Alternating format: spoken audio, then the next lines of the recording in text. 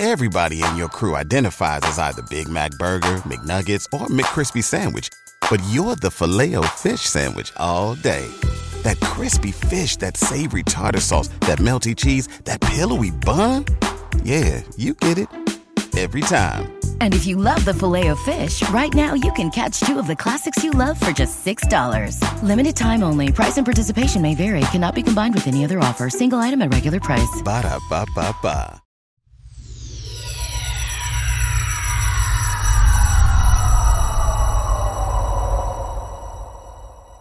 All right, welcome back to the Six Rings Canes show here. We've got a little special edition here, joined by none other than the Eric Lain from the ACC Huddle over on ESPN. Thank you so much for joining us again. I mean, look, this is the second time we have you on, and I think this time we did it right? We've waited till after the game so we can trash talk a little bit. That's right. Very smart. You know what I mean? So, because, I wasn't going to call you on Sunday and let you know if we had lost the game. I was like, I'm not talking to Eric yet. I appreciate it. Thank you for having me, man. Always great to talk with y'all and the Canes, man. Hey, we were joking about it before we came on. We thought we knew, and then we don't know. And now going forward, man, who the heck knows what these guys are going to look like? But there's talent. I think there's promise. And I'm excited about this foundation, especially when I look at these young guys, man, that Coach Cristobal and this staff have brought in. Ruben Bain in particular. I mean, he's a freak, man, on and off the field, just a really solid dude. So I'm excited about the Canes, man. I'm excited where y'all are going. Well, we appreciate that. I know it's, this year has been kind of crazy, especially with, with everything that's been going on recently. And now you've got some, look, every team goes through this. They start getting hit by the injury bug. You've got some of the top players out and, coming into play a team like Clemson where they've got one of the best, defensive lines, one of the best offensive lines in the country. Sure. You kind of go in and say, well, now you don't have the starting quarterback, you don't have TBD, you're missing two running backs. Yeah. Are they going to be able to kind of hold up and be able to sustain 4 quarters of big boy football? Because at the end of the day, that game was won in the trenches, right? If you ask me. And so, I was excited to see that Miami was able to pull that off against a really good team. I think a lot of people are down on Clemson this year, and Vish mentions it all the time. He says, this team is not – they're no slouch.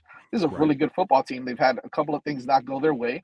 They've got a kid kicking from Wall Street. So, I mean, it's made every kick on Saturday. It's the Canes thing, man. No one misses field goals against Miami. I'm telling you, unless you're FSU in the 90s. But anyways, I digress. It's the 80s, man. You know what I mean? 80s too, whatever. Early 90s. Yeah. So it was still a really tough game. Obviously, Miami, at the end of the day, they played a solid game in the trenches. They ran the ball for over 200 yards.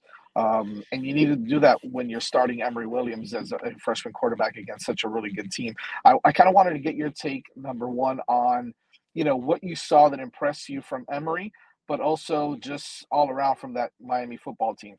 Yeah, I'll start with the all around there because I think everything you just said is exactly right. I mean, the trenches was owned by Miami. The trenches were dominated by Miami, offensive and defensively. And, it's something that I really expected a couple of weeks ago when we were in Miami for that Georgia Tech game. And a team that, man, they were giving up like 240 a game on the ground. And I thought Miami was just going to eat and just kill those guys up front. And for whatever reason, that they weren't able to do that. In this game, I thought there was no way. I thought, okay, Clemson's going to stone them up front. They're going to force to be throwing the ball. Oh, now there's this freshman coming in. It's not going to go well. And that was not the case. I mean, that offensive line was nasty, and they were just killing guys off the line of scrimmage, blowing guys backwards, getting to the second, kind of level there and getting to those linebackers. And I've just been really impressed with, that group all year and the way that they've meshed together. You got a handful of transfers in there. You got a true freshman right tackle in Francis Maui-Noah that is just sick. I mean, that guy's so good. And they came together and really got it done. So for me, that was a super impressive part. And then on the other side, on the defensive line of scrimmage, my goodness, I mean, to hold Clemson to 31 yards rushing on 34 carries. I mean, that's crazy. I know sack yards are into that, and there was 5 or 6 sacks, whatever. But that was very impressive to me to see that overall effort, how they were able to shut it down, there. And Reuben Bain looked like the number 1 overall pick. I mean, this guy's throwing offensive linemen, getting after Cade, sack, fumble, should have been a safety as well. That was in there. I mean, I don't know how the refs missed that. I was going to ask you about that. What is the people in Miami are confused now as to what a safety is, because that felt like the world is confused. and I mean, I've heard people blaming it on, there's no pylon cam, whatever. Listen, I was there. I saw it clear as day. I know everyone in the world saw it clear as day. I don't know. So that was a safety. There's no way around it. I guess thanks for keeping us in it, whatever.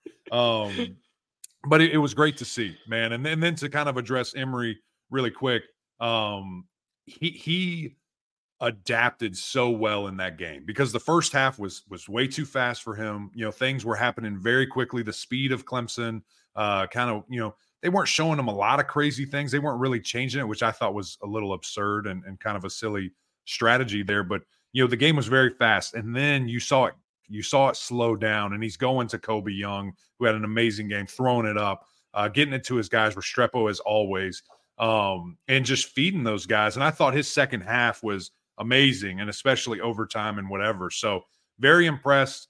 I think this was pretty close to the picture-perfect way Mario Cristobal would want to win a football game, dominating those trenches, maybe a little bit more efficient throwing the football, but very impressed, man, with what the Canes were able to do, and a massive win, a massive brand win, recruiting win for the Hurricanes, and keeping their that drive alive, potentially getting to Charlotte. So you mentioned potentially getting to Charlotte for the Canes. I obviously this is a Miami show, but a little question on your boys in Clemson. So where do you think they are? Right, because they're used to competing forget ACC. They're used to compete for national championships, and the ACC even has gone at this point. And the way it happened too, I mean, you could easily look at all 3 of those games and say, how are we not undefeated? Right.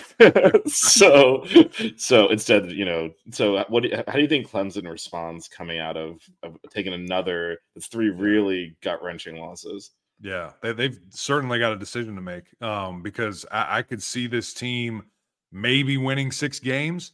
I could see them not losing a game the rest of the season. I mean, it's been so bizarre how hit or miss these guys are, how inconsistent they've been. The turnovers is baffling. I mean, they have had, I think, 4 or 5, first downs within the 3-yard line that equated to 0 points. I mean, that's crazy. You talk about blocked field goals, fumbles.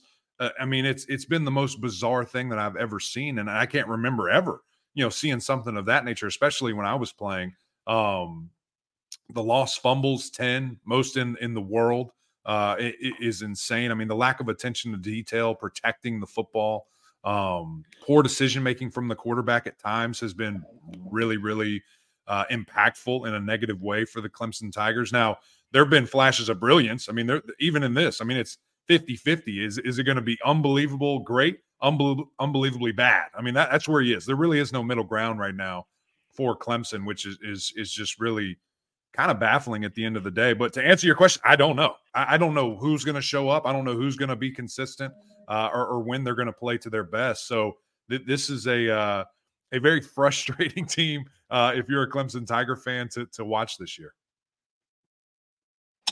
Yeah, I was muted there. I totally forgot I was.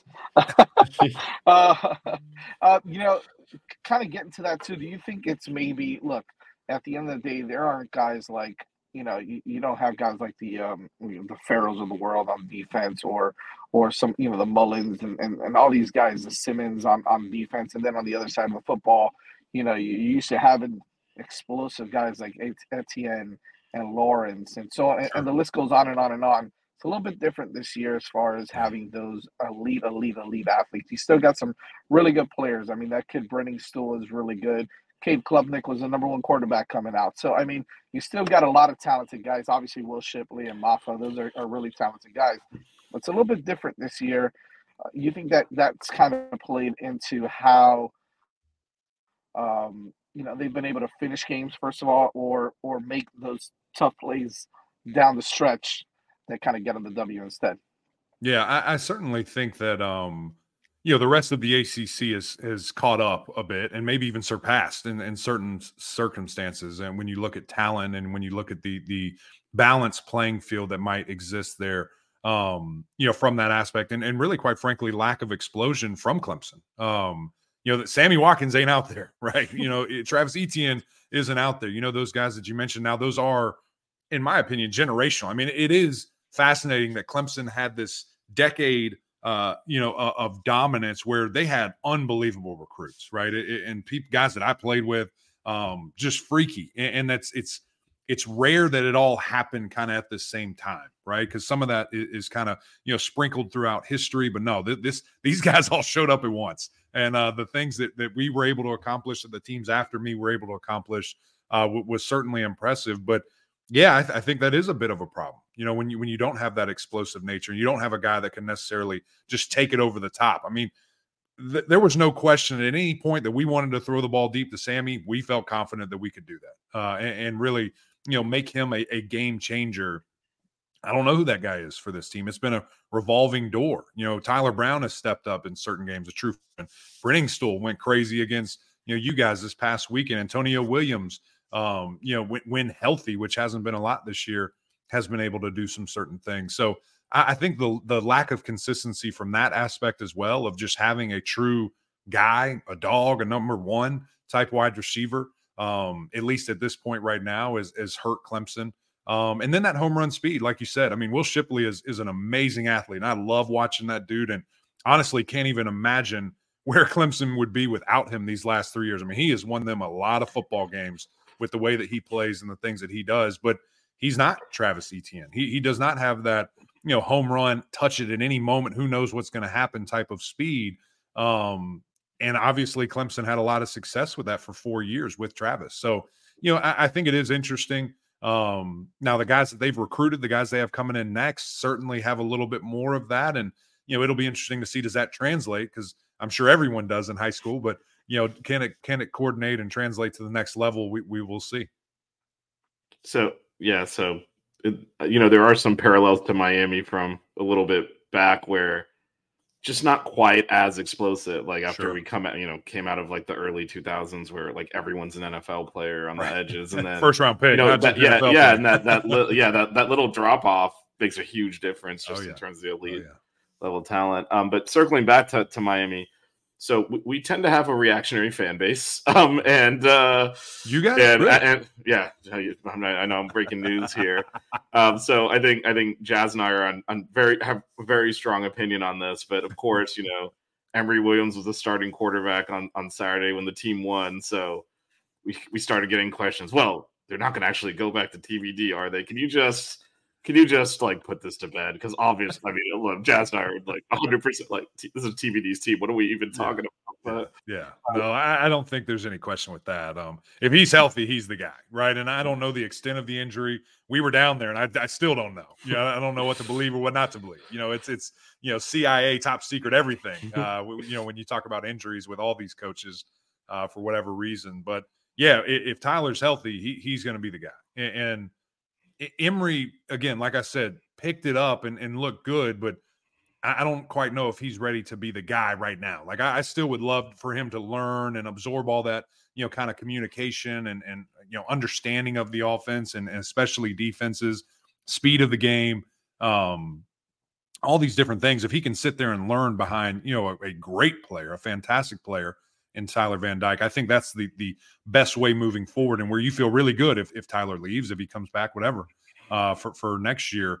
But yeah, Tyler's special, man. I think that, obviously people get pissed off. They look at the first 5 games, they look at the last couple of games, and you see the differentiator there with the, pretty much no turnovers to 5-5 with touchdowns to pick ratio there. But what he can do in this offense, I mean, his skill set is elite. And I think there's no question he gives you the best chance to win every game if he's healthy and if he can go. And I'm glad you said that, because I think we tend to take him for granted because we're so used to it's been third year starter. You're kind of you become part of the scenery, and anytime there's any kind of drop off, you're like, well, I mean, this isn't working. What's next? Anymore. What's over there? Yeah, and I brought this up on the show that we do last night. We do Monday night shows. Just Emory Williams played a great game for a true freshman starting his first game. Exactly. If Tyler Van Dyke had played that game, you would have stormed the field to pull him off. So 100%. So it's just kind of, context matters.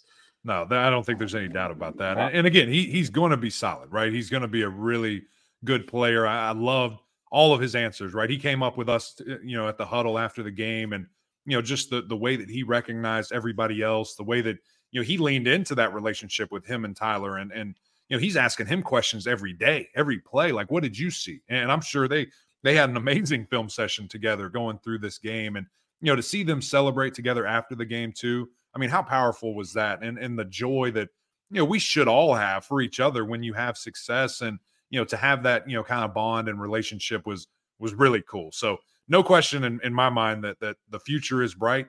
But right now, as you guys think, TVD is your guy for sure. Everybody in your crew identifies as either Big Mac Burger, McNuggets, or McCrispy Sandwich. But you're the Filet-O-Fish Sandwich all day. That crispy fish, that savory tartar sauce, that melty cheese, that pillowy bun. Yeah, you get it. Every time. And if you love the Filet-O-Fish, right now you can catch 2 of the classics you love for just $6. Limited time only. Price and participation may vary. Cannot be combined with any other offer. Single item at regular price. Ba-da-ba-ba-ba. Really quick before we get you out of here, Eric, as we got Eric McLean on the show here on the Six Rings Canes from the ACC Huddle over on ESPN.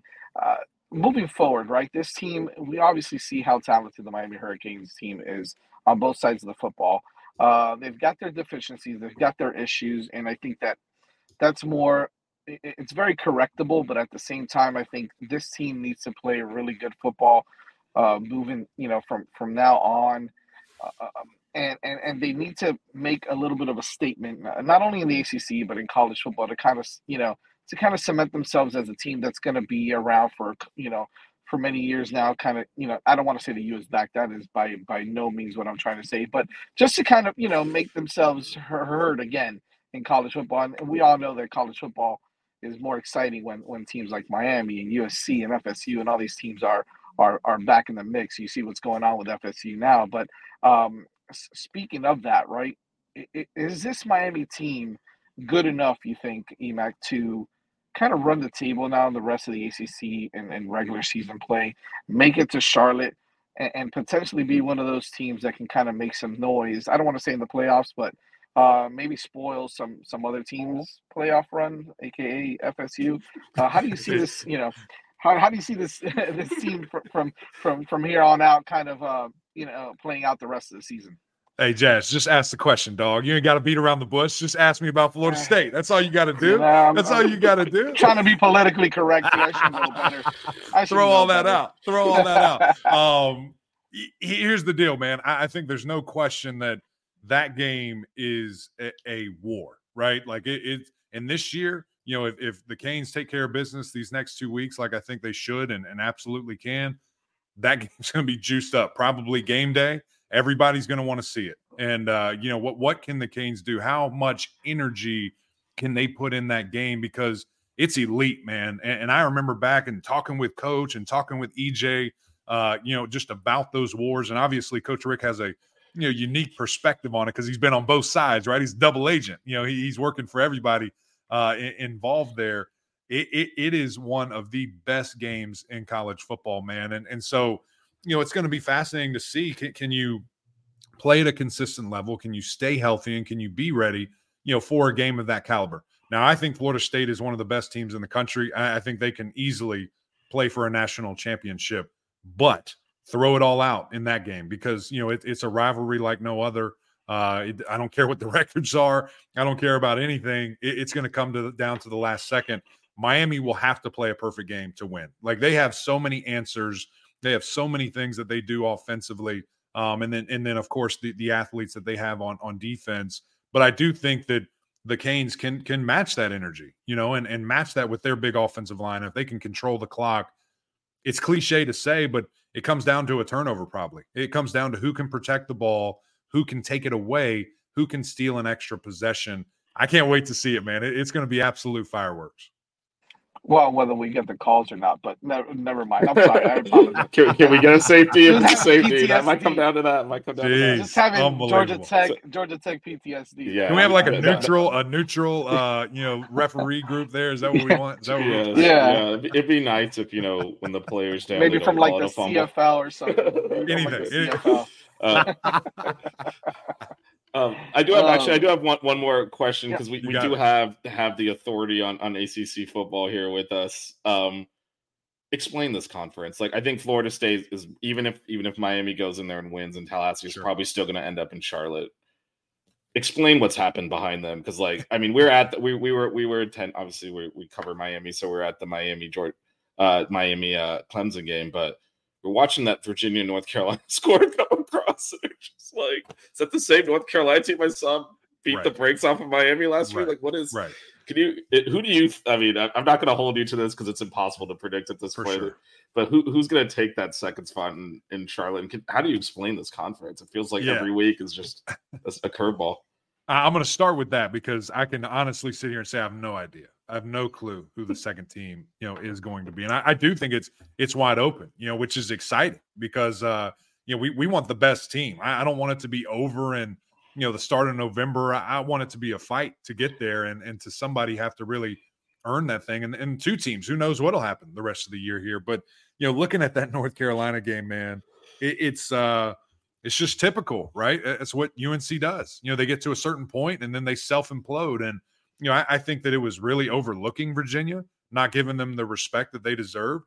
And that's unfortunate. And you saw the crowd. I mean, the crowd, even their own, media members are calling Carolina fans saying, what are y'all doing? Like, this is a top 10 team in the country at home, and there's nobody there. And so, a little bit disappointed from that aspect as well.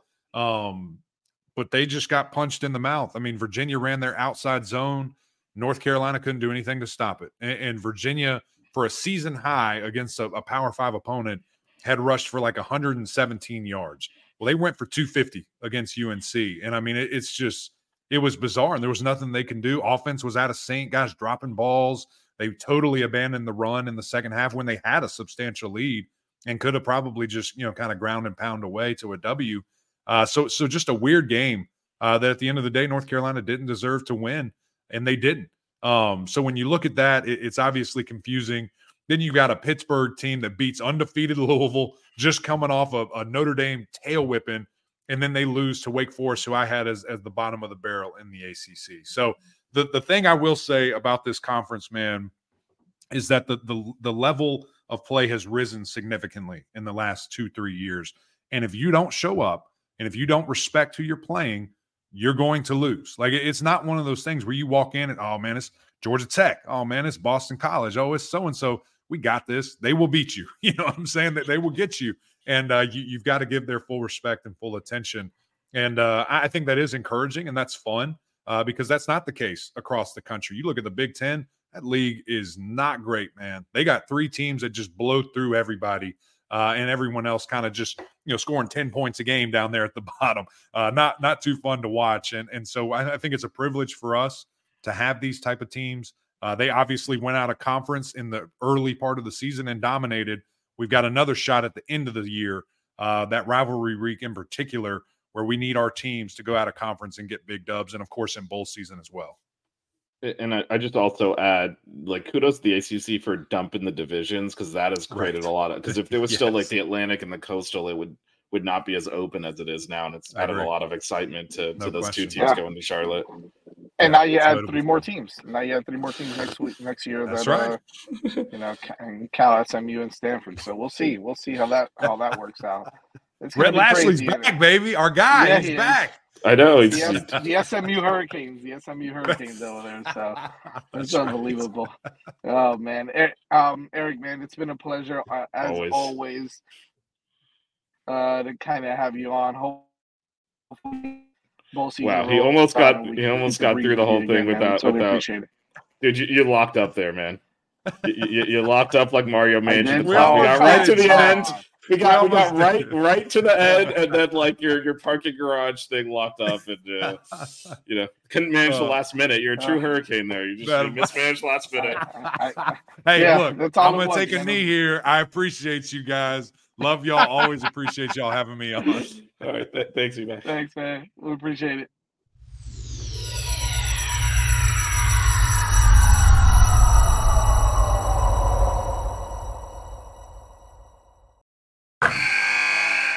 Wilson, you sent the game-winning email at the buzzer, avoiding a 4:55 meeting on everyone's calendar. How did you do it? I got a huge assist from Grammarly, an AI writing partner that helped me make my point. And it works everywhere I write.